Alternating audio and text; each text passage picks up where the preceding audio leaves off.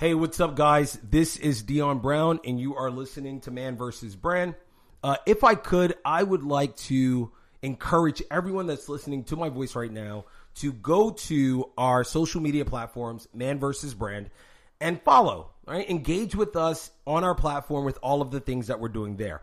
I also want to say, hey, if you haven't done so, go to our website, manversusbrand.com. Check out the merch. Check out the episodes. Check out all of the platforms that we're on to decide which podcast platform you want to listen to this episode on. So listen, we're going to have a great conversation today. We're going to talk about the cross-section between the cannabis industry and being an entrepreneur in and of itself. Listen, we talked about the 420 situation of how certain parts of the cannabis industry is tough. We're also going to talk about what it is to be in a space where you want to just grow a business. The question is, what does it actually take for that business to not work in your favor? What are the licensing, the finances that it takes for you to come to that business and walk away feeling as if you didn't get your fair share? Now, with that said, I'm actually going to have a conversation with someone who is entering that business set, right? So not exactly cannabis, because we know that cannabis encompasses a bunch of things. It's not just one thing. It's not just the manufacturing and growth of cannabis itself. There are delivery people, there are accessories, there's a ton of business that's available in the cannabis industry, right? So we're going to figure that out. But more importantly, I think it's important that we discuss all of the things that are not directly related to the industry that can create a space where we're like, hey, I don't know if I could do this, right? I don't know if I have the time for it. I don't know if I have the finances, the resources. I am trying to live my best individual life. How do I also get to my dream, right? And so we don't have the answers. No one has the answers. If they tell you they have the answers, they're in fact lying, because I think everyone has an individual journey. Everyone's trying to figure it out. And regardless of what level you're at, everyone's still trying to get to the next space. I don't care if you're retired. I don't care if you're a multimillionaire. I don't care if you're 6 businesses in. There's something left for you to do, and you're not going to be quite sure how to get there. So let's have a conversation about what it takes not only to enter into the cannabis business, but also just to enter into business itself. We're going to talk about those two things at the same time. This is going to be a great talk to listen to. You're listening to Man vs. Brand. We're going to start the intro in 5, 4, 3, 2, 1. One of the greatest philosophers of our time once said that when it's up, then it's stuck. Find out how to make your next big idea stick with Dion Brown and his podcast. With 20 years of experience in growing and managing businesses and brands at the highest level, Dion is having the conversations that you are looking for. Welcome and have a great time. Okay, we're back. So listen, I want you guys to hear from someone that I think has a good perspective on not only what it takes to be in this business, in this entrepreneurial space, but also about her entrance into the cannabis accessories business. I think it's a great talk because it's, like I said, a cross-section between what we have discussed in our last episode and what the point of this podcast is: to discuss the entrepreneurial experience, to tell stories that need to be told, and to really understand like the fact that we're not alone, that individuals don't have it all.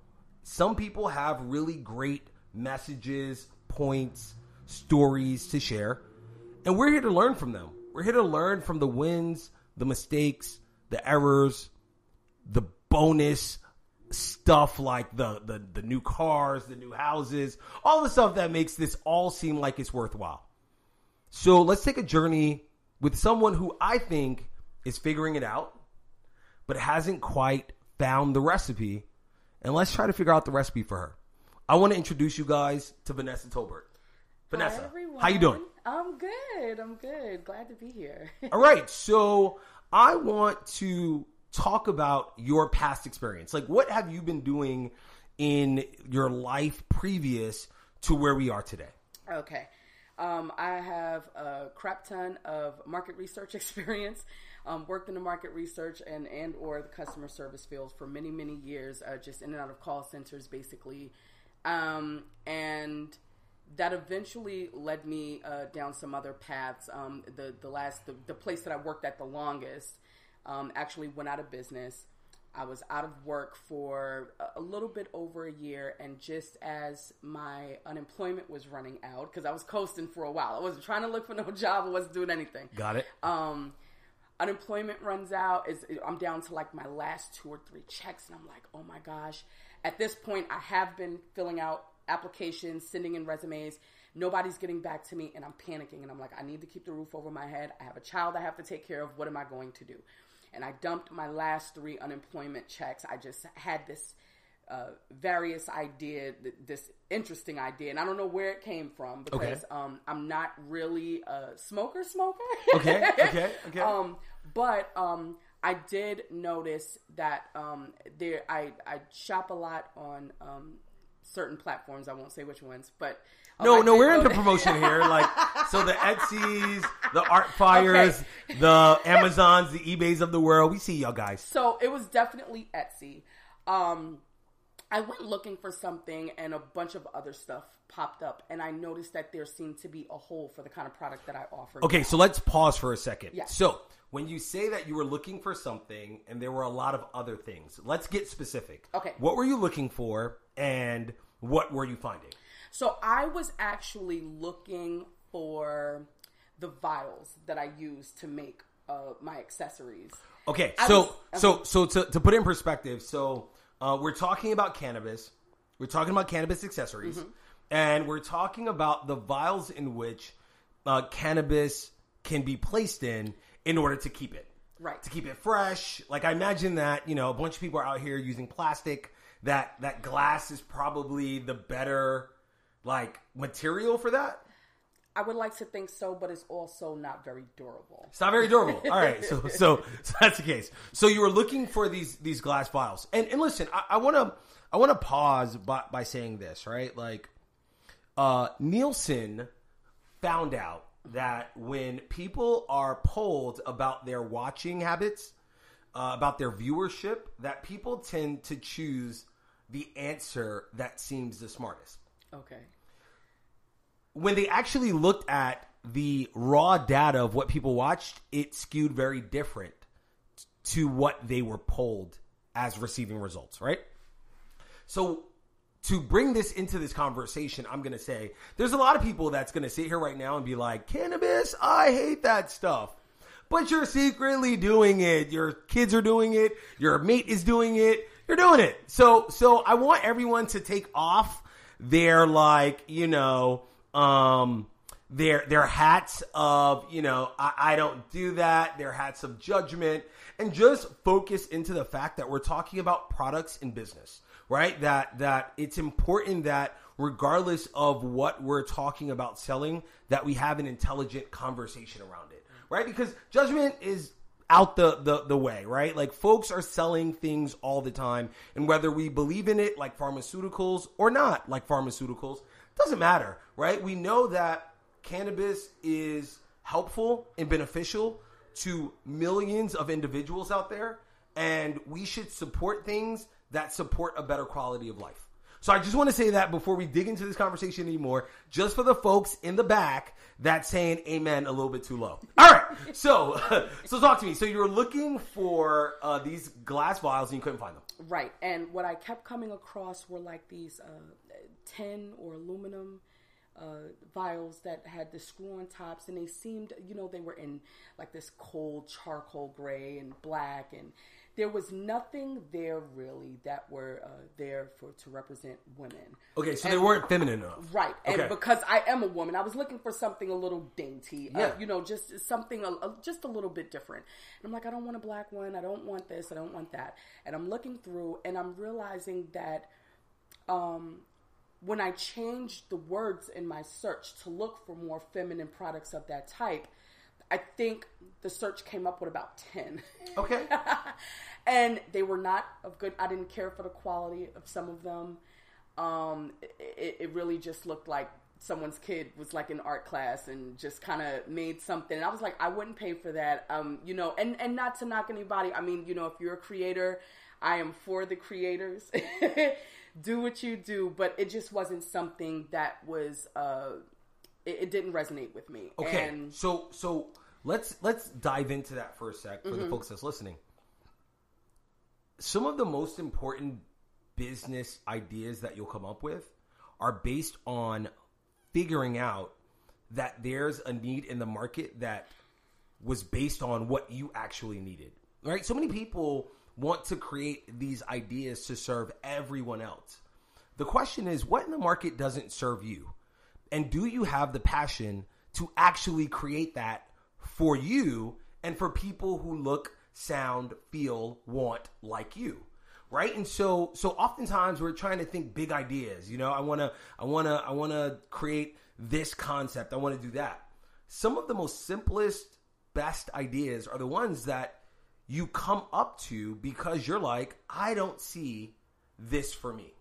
Right? And so you didn't see that thing for you. You were searching for it.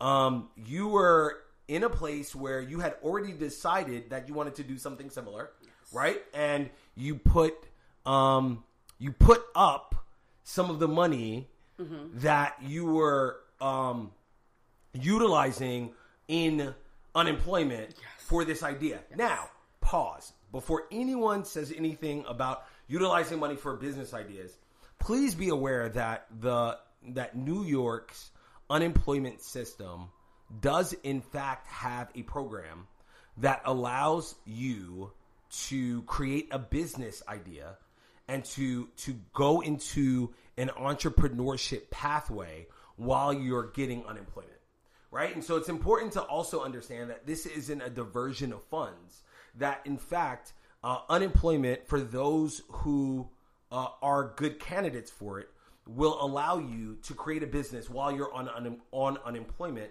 and get you to a path of ownership and self-sufficiency. Yep. All right, so let's get back into these feminine glass tubes that seemed a little flimsy. Sorry, creators. We love you. Go. All right, go. So I actually, I'm looking for the tubes and I'm not finding what I'm looking for. And then I switched gears a little bit and I said, well, Amazon has everything. I said, I'm probably going to find what I'm looking for. And I already had an idea of what it was that I was looking for. And I go on Amazon and I put the search words in and I play around with that a little bit. And I'm like, oh. And I start to see a lot of what I'm looking for in bulk. It's in the price range that I'm looking for. And I'm like, I think I can do this. All right. So you're seeing stuff that is in bulk. Yes. But not in retail.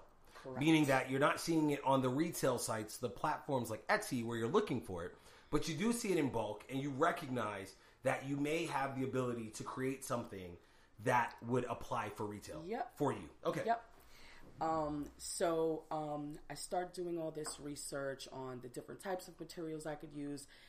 Obviously, glass is always a good option for freshness. But as I said, they're not durable. We live in New York City. There's concrete everywhere. We have hardwood floors. It's probably not the best thing to be walking around with just to share. Wait a minute. Hold on. So we're saying that people who may indulge in cannabis may also be clumsy? Yes. Because of the cannabis? Are we saying that? Is that what we're saying? Not because of the cannabis. I am naturally clumsy. Okay, so we're naturally clumsy. The cannabis may enhance the clumsiness. Yes. All right, whatever. We're just going to put that out there just in case. If you're a cannabis user, you might want to check on your balance. All right, continue. So I have, so I'm looking around at all these products and I find that I can get these plastic vials and I'm like, okay, this might work. They have these nice little niches in the top where you can kind of push it and the top opens up and I'm like, okay, I think these are perfect. And I'm looking at different types of glue and that I can use and how they're used and all of these things. And I finally decide on the select price and I was like, you know what? I'm going to start off.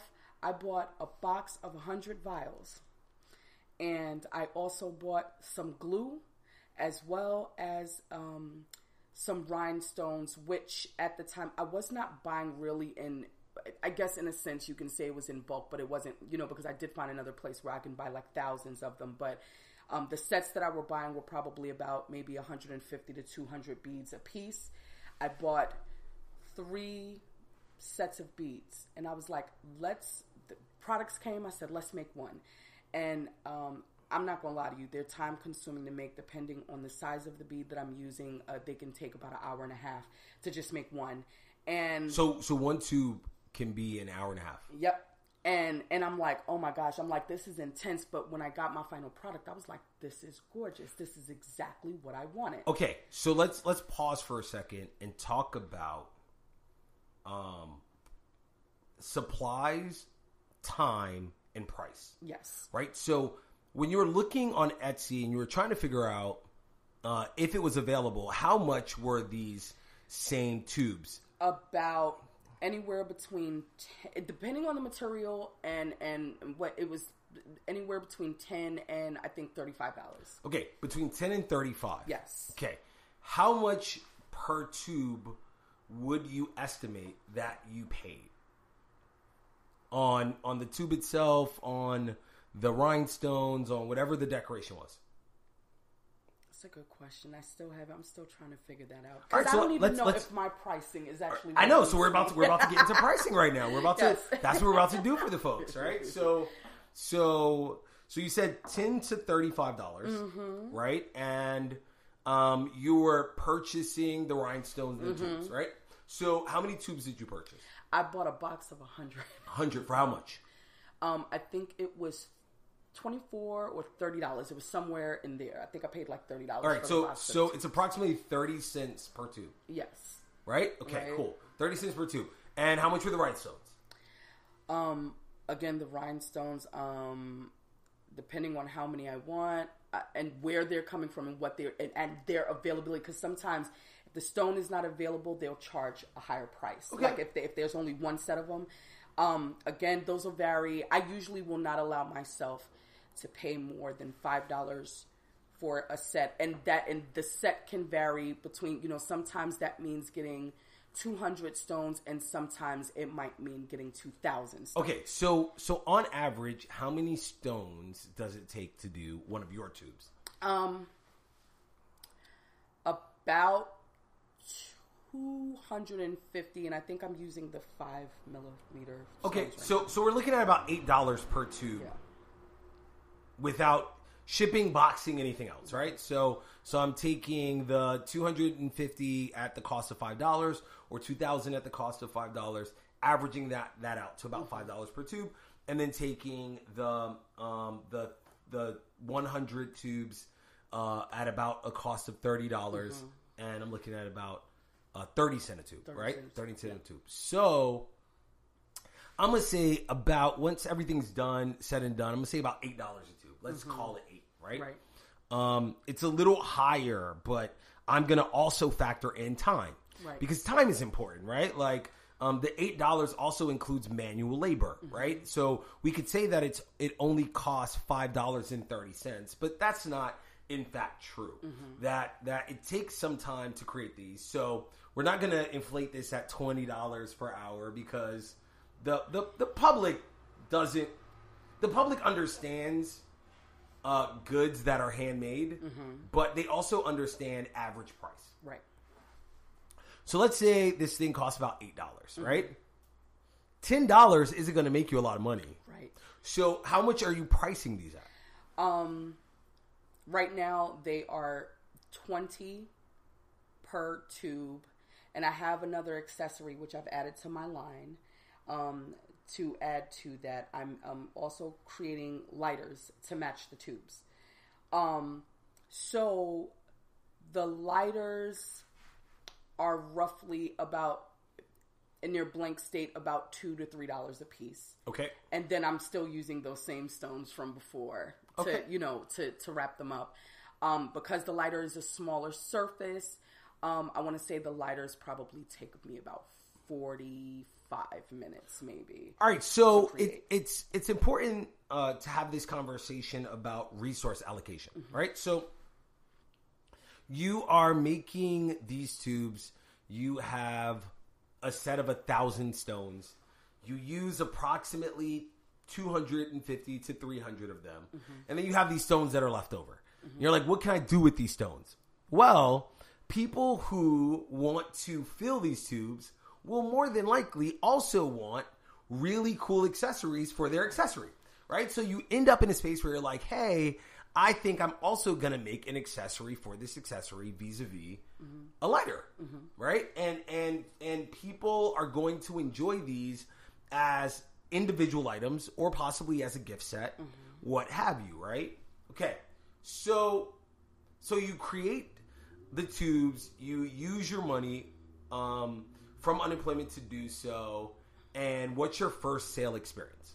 My first sale experience was on Etsy. I actually, I wish I could say it was some random stranger that just came across my page on Etsy and was like, hey, I want this. No, I actually happened to be in the neighborhood. A neighbor saw it and she was like, what's that? And when I showed her what it was, and I think that's the biggest, to be honest with you, just to skew off a little bit, I think that's the biggest problem that I might be having. We don't do skews over here, so don't worry. We don't. I might be having, and actually, outside of the fact that I feel like I should be doing more on social media to push it, I think that the term itself is not one that people are familiar with. So the item itself is actually in the market. It's called a doob tube. And when I say Wait, a doob tube as in doobie? Yes. As correct. in doobie. So when I think doobie, I think already pre-rolled. Yes. Okay. Right. So I did. So I never learned how to roll. Okay. I'm a lot of people out here. Yes. Okay. I'm a cone girl. For those of you who don't know what a cone is, there are these products on the market that already have a filter and the paper attached. It's already there, and all you have to do is stuff the weed into it and twist it at the end, and you set it on fire, and it still smokes like anything else. Oh, that's cool. That's like that's a gadget. Yeah. Okay.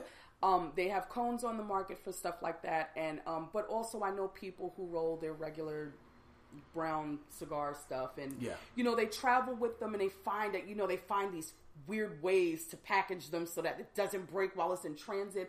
And I'm like, I feel like this would be a good thing for people to have. It's still smell proof, and it's I think it's a good product. Now, no question. So, and this is a bit of a murky question, but I think it's important. So, when you're on Etsy, can you list what the use of this is? You can, but okay, so. Or are you using like kind of flowery language? To describe what it is? I think the biggest problem I have with Etsy, sometimes it's the I have another thing I'm working on. The sections of the ad itself will limit you to a certain number of characters. Okay. When you go, there is a section where you kind of have to put some kind of tag words on it so that if someone says, I'm looking for a birthday gift, if I put my thing under and say, this is good for a birthday purchase, it will come up in that run of searches, birthday gifts for women or anything like that. Yes, so that's matching keywords to the algorithm. Right. Yes. So they have ones that you have to select, like you can't just put your own. So I'm not, outside of that, it's the actual description.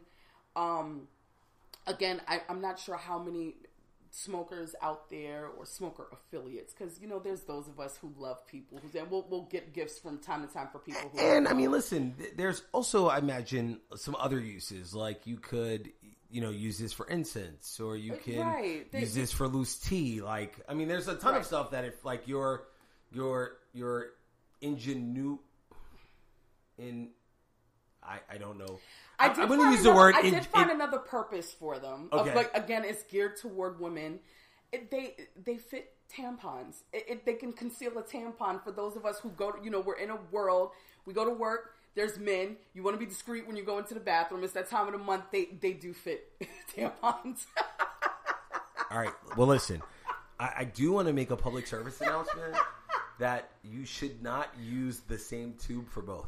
Oh, no. That you got to kind of pick your struggle. You got to decide whether you want it for the cannabis or you want it for the tampon application. But in a space where you're choosing the same tube for both, you are failing. You are failing, and it's only $10 to $35 per tube. So stop it. Stop it, person.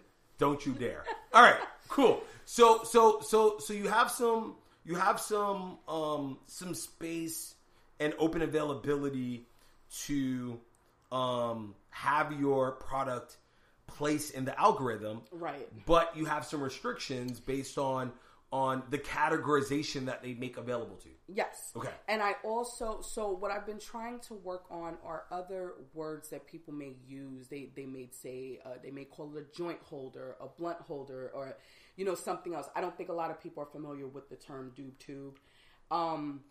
It kind of feels like bong, right? Like it kind of feels like that kind of Grateful Dead, Woodstock, hippie kind of terminology that may not be colloquial right now, right? Like when it was created, doobies made sense, right? I watched Cheech and Chong, so I know what a doobie is, right? But anyone born after 1982 probably doesn't know what a doobie is. Maybe you do. Maybe because your parents watched some stuff, but you may not necessarily know what a doobie is. So, yes. And I think that what you're bringing up is a really important thing, which is you have to make sure that your product stands on its own, is clearly defined, but also taps into what's current and now, right? Like so much of the kind of search algorithm is based on keywords that people individually choose. Mm-hmm. And if your product doesn't really sit in that space of what people are searching for, even if it's what they're looking for, you won't go up. Yep. You'll be all the way at the bottom of the list. So I created this product. My neighbor sees me outside and she's like, "What's that?" And I tell her and she's like, "Oh, that's really cute." She's like, "Where did you get it from?" And I'm like, "I make these." And she's like, "For real? Well, how can I get one?" And I'm like, "Well, I have a shop on Etsy." She's like, "Send me the information." She bought one the same daggone night. It was the most amazing experience because that was not what I was expecting it to be like. I expected my stuff to sit there for a while. I was going to keep playing with the algorithm a little bit and kind of figure out what was going to attract people. And I wasn't expecting to get a sale so soon. So we're going to talk about this for a second because I think this is an important lesson that Vanessa learned. Oftentimes when we start businesses, it's our core advocates, the people that we already know that are going to buy from us. So often we try to build this product for the masses when we first just need to talk to the people that already know us because those people are likely to support things that we do that are good. The other thing is a concept that's called minimally viable product. All right, guys, it's called MVP.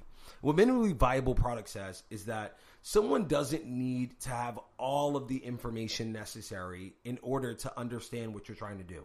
Meaning, you don't have to have all of the bells and whistles of your brand for someone to buy into it. The logo doesn't have to be all the way done. The name doesn't have to be all the way done. Your website doesn't have to be all the way done.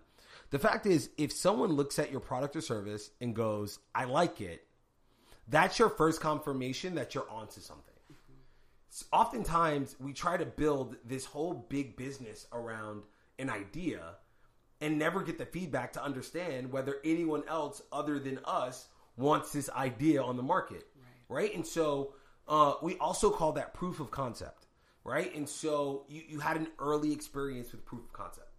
So how did you feel after she made that purchase?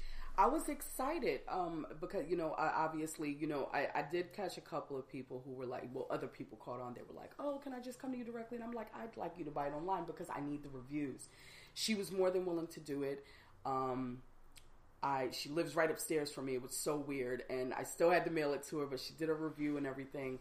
And I was excited about that. And then from there, I did have a couple of, so that was my only official sale on Etsy. Do I have some sales off of Etsy? Yes. Because I did find myself in hard times again, in between jobs. And people were like, "Hey, we want to," and it was the holidays. And they were like, "Hey, we want to," do I have to? I was like, "You know what?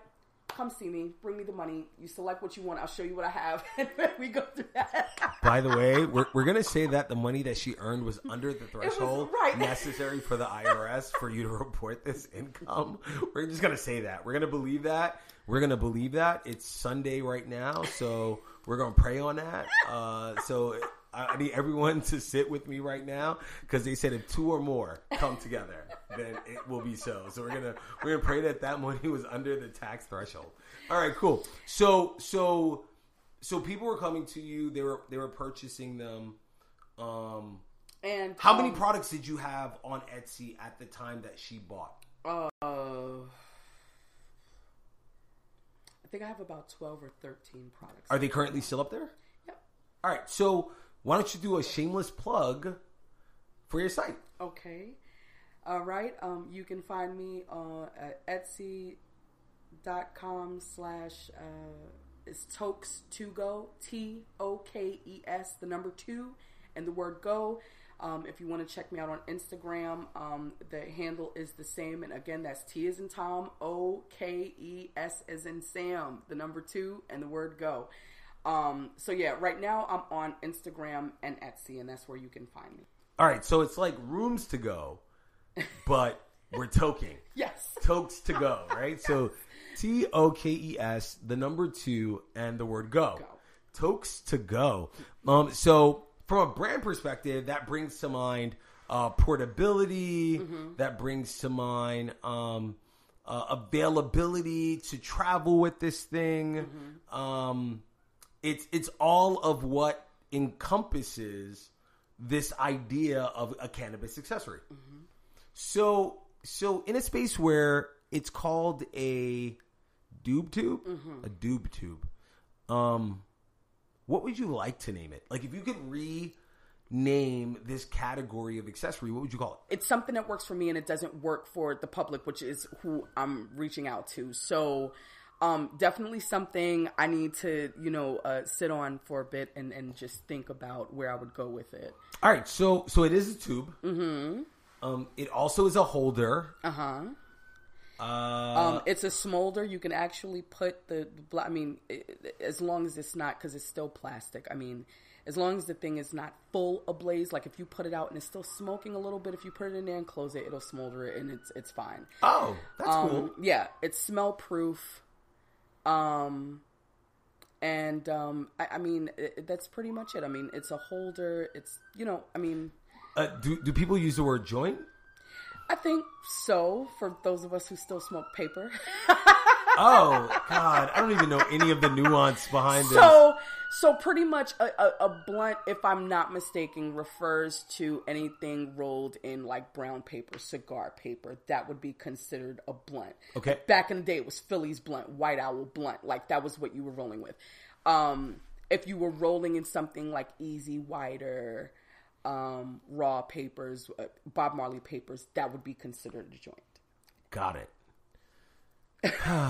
Man, this industry, man, Jesus Christ.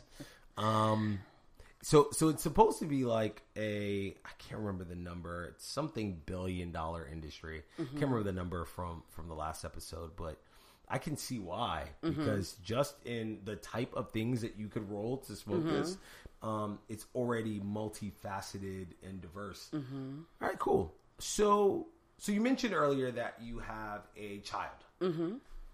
I do. A child who is now a teenager. She is 16 years old. 16? Yeah. Ooh, that's that age where like you don't really know nothing, but you know everything. Right. You don't know nothing, but you know everything. This is very interesting, because my watching her personality blossom. My child, I can't say that she cares for my business, but she will support me because I am her mother. But she is very much anti-drug, anti-drink, LGBTQ plus. Like, she's definitely like, I could see in the future if she said to me, "Mom, I'm going to join a protest," I'd be like, okay. Like, I see her being that kind of child. And that's awesome, right? Because I think that's the hallmark of good parenting, right? Is that you raise a child that's not a carbon copy of you, but that can fully express their own personal wants and dreams and hopes. And your job is just to lead them down a path that doesn't get them arrested at the protest. Yep. Right? Like that's your job, right? It's like go, but just don't get arrested, right? And if you do, I'm going to bail you out once, but after once, you're on your own. Right? Cool. Well, let's not even talk about whether she supports your business, right? Mm-hmm. Here's a good question. Like, what do you think your daughter believes about entrepreneurship? And what do you think that you being a role model for it does for her? That's kind of hard to answer right now. I have a hard time motivating her to do anything. Once school is over, she's mentally drained and she just wants to come home and watch YouTube. Well, but listen. Okay, so okay, I'm gonna put this out there. I know a little bit about the dynamic, not a lot, right? But your daughter's a creative, right? She actually is. I would like, essentially my plan is to get strong enough in my own business. And maybe it doesn't take that, but I would like to get strong enough in my own business so that I can coach her to be able to move her art and her stuff so she doesn't have to work for anybody. Because I don't, looking at her personality type and just how laid back she is, I'm not sure she would make a good employee for someone. If we're being honest. Listen, neither was her mom. No, I'm kidding. I'm kidding. So it's important, I think, when we have conversations about generational wealth, mm-hmm. that wealth isn't just about monetary. Wealth is also about skill set. Yep. Right? How many people do we see in the public eye, at least, where the parent was a really great earner, innovator, entrepreneur, mm-hmm. and the child is lost in the world that they didn't create, right? The world of expectation, the world of how are you going to define yourself, right? And so when we talk about generational wealth, it's not just about passing a monetary amount. It's also mm-hmm. about passing skill sets to allow you to be and to decide the version of yourself that you want to show up in in the world, right? And so, with that said, I also believe that for creatives, school is tough. For a lot of creatives, school is tough because school has, by and large, and this is a blanket statement, so all of you teachers, principals, administrators, please don't get mad at me, has taken out the arts as a part of their core curriculum, right? It's a little more STEM based, and STEM is important. STEM is vastly important, right? It's important for critical thinking. Mm-hmm. It's important for logical problem solving. It's important for skill sets that are transferable into other sectors of business. But for the creative, it's just a bunch of logic, mm-hmm. right? And a lot of creatives don't really think in linear logic in the same ways that others do. And that's not to say that they can't think that way. It's just the default isn't necessarily in the same vein. Mm-hmm. And so I could see where school could be frustrating, right, for a person that thinks differently. But also the world isn't always set up for them. And so the faster that they learn how to function and blossom in a world that's not necessarily set up for them, mm-hmm. is the higher likelihood that they are to be successful in that world. Well, we have spoken about it. I mean, there's a couple of her designs that she's made. I'd like her to start with like T-shirts, maybe notepads, something like that.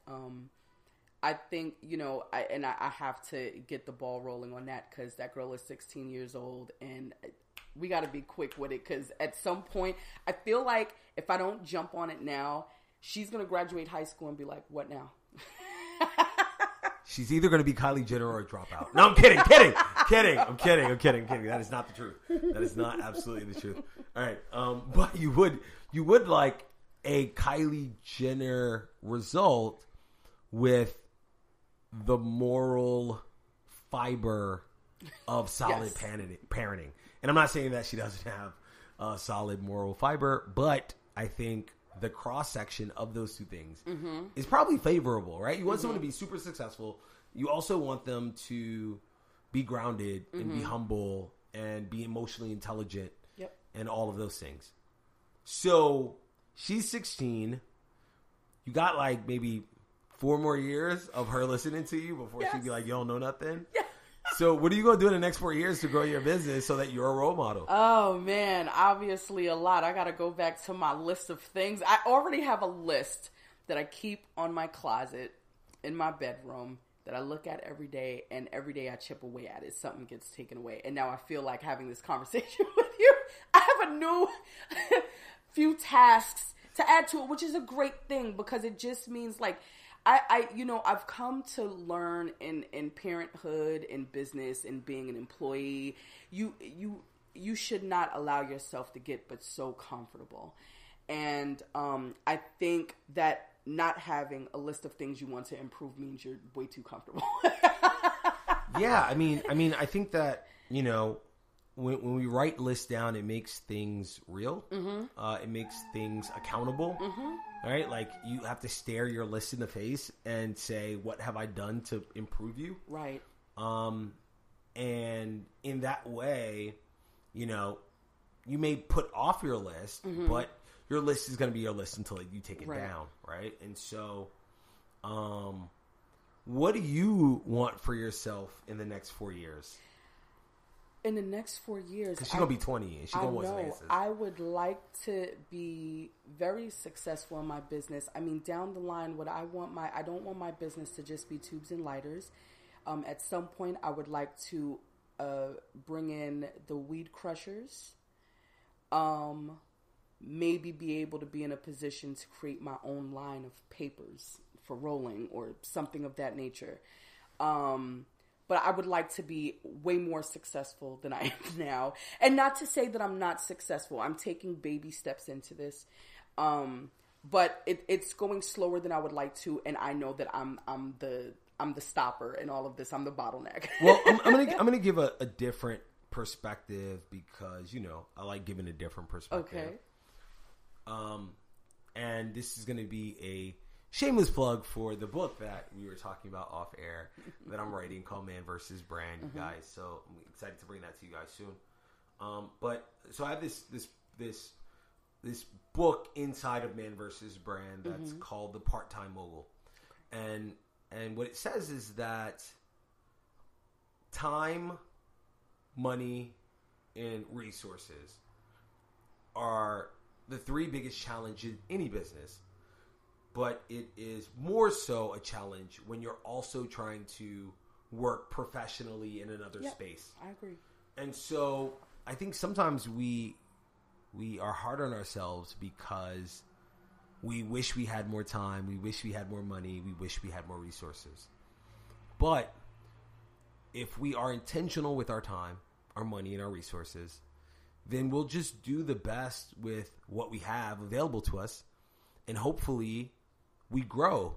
And maybe it's not the big, crazy growth that, spawned the Apples of the world, but really the Apples of the world didn't grow with that type of growth. Like he worked for Apple, left, and came back, right? And so even the hero stories that we discuss frequently aren't the stories in the way that we discuss them, right? Like it's not until you read the autobiography that you really realize that it's not overnight and it wasn't linear. It didn't just happen. Growth didn't just happen. 1 year is 50%, next year 75, next year 100, now it's 300. It didn't work that way. And so I think we have to give ourselves grace to say, I'm going to do the best that I have with the money, time, and resources available. Yep. I agree. Yeah, because it's important that we don't beat ourselves up, for lack of a better term, because in doing so, all we do is procrastinate on the growth that we're supposed to get to, right? The more time that we spend self-deprecating, wondering why we're not doing this, why it's not happening fast enough, it's less time that we're actually focused on the things that we need to do. I agree. Yep. So yeah, I want to implement the crushers, maybe some rolling papers, and I'm also thinking that down the line I might want it to be a full set where you have your lighter, your tube, your crusher, and then maybe even a flask for the people who like to drink and smoke. So, we're moving into spirits and beverage. Right. I like a cross-industry move. I love a cross-industry move. Let's do more of that. I love that. So that's the plan. I'm hoping that in the next 4 years, I would be able, if not roll out everything, I'd at least be able to implement the crushers and get, to that part of it. I'm doing some research on the crushers now. I'm finding that monetarily they make these like acrylic crushers. I absolutely do not like them. For myself personally, I don't like them. I like the metal crushers. They do a better job in fine grinding the herbs or whatever. For those of you who like your stuff fine grinded. All right, so if you like your rosemary grinded so that you can place it in your marinara sauce, then you don't want to go acrylic. You want to go metal. Just putting it out there. You don't want to go acrylic. You want to go metal. Yeah. All right, cool. So I think it's awesome that you found your passion. I jumped around and this is, I want to touch on this for anyone who is out there that is searching for a path. I think in the beginning, I absolutely knew that I didn't want to work for anyone. It took me a bit to figure out what it was that I wanted to do. And I jumped in and out of a few things. At some point, it was cooking.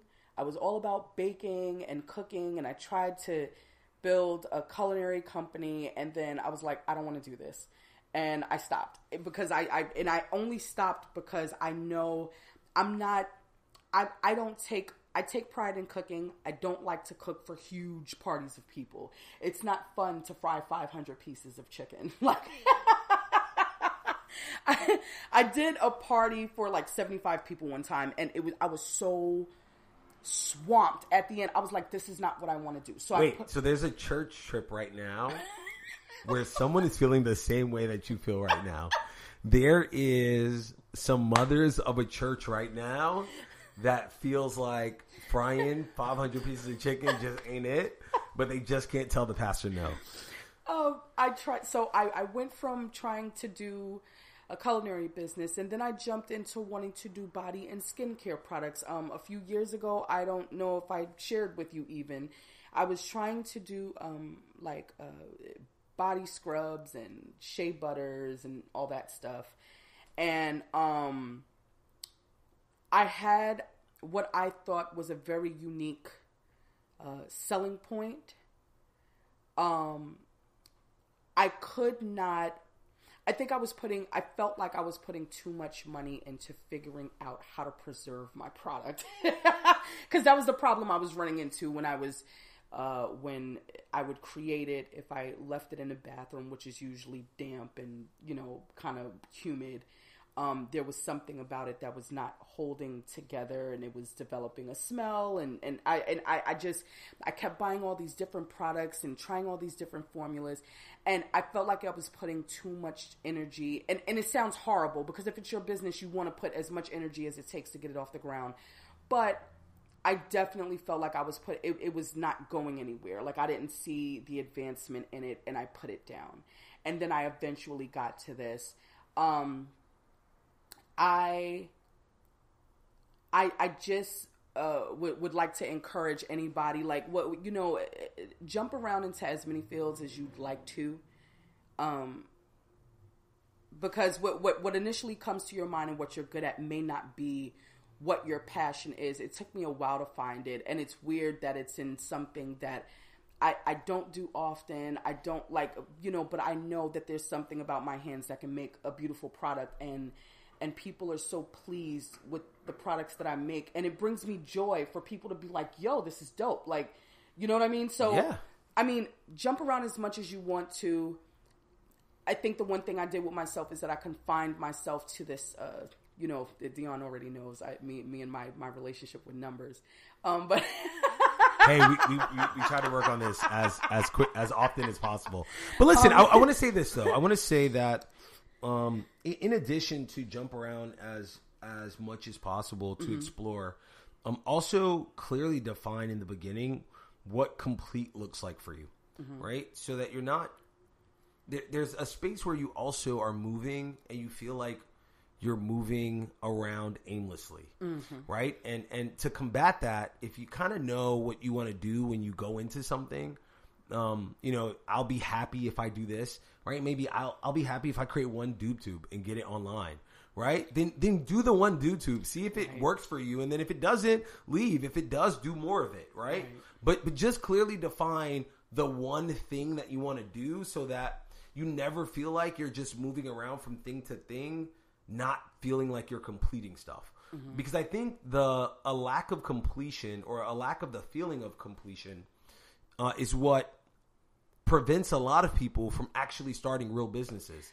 You're probably right, yeah. Because people are afraid. They're like, what if I don't finish it? Well, if you came into it already understanding what finish looked like, even if finish wasn't a multi-billion-dollar business, it was just one or two. It was just getting it online. It was just creating a social media thing from it. Then you would get the satisfaction of doing it and determine for yourself whether you wanted to do that thing more and make it scale. Right. All right, cool. So listen, I hope you guys enjoyed the conversation. I think that Vanessa represents a lot of folks that are out here in the world that are trying to figure out what their foothold in entrepreneurship looks like. We always hear about the folks that got the big venture capitalism, who got cut the big checks, and that's not the story for a lot of folks. A lot of folks are out here, and the money that they earn in their first job is paying for their dream to happen, and that means that it's not big leaps and bounds. It's just small steps. And small steps are absolutely okay. Because before we had social media, people were just grinding in private. Yeah. And social media will lead you to believe that you're supposed to have it all in the matter of weeks.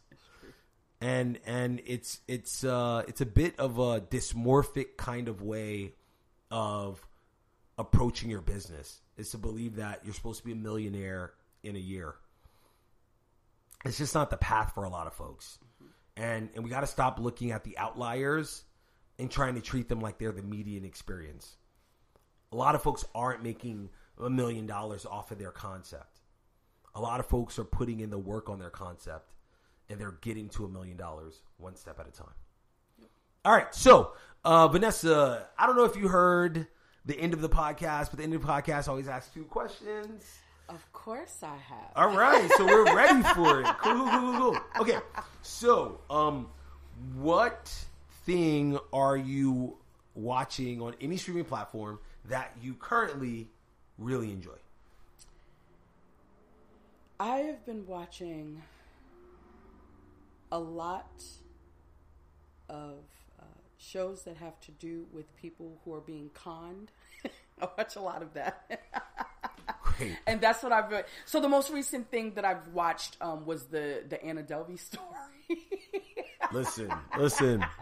I want to be an heir. A German heir. I want to be an heir. I want to be an heir. Like, Jesus Christ, I want to be an heir. I can partially speak French. I feel like I could. Okay, wait. Really funny story.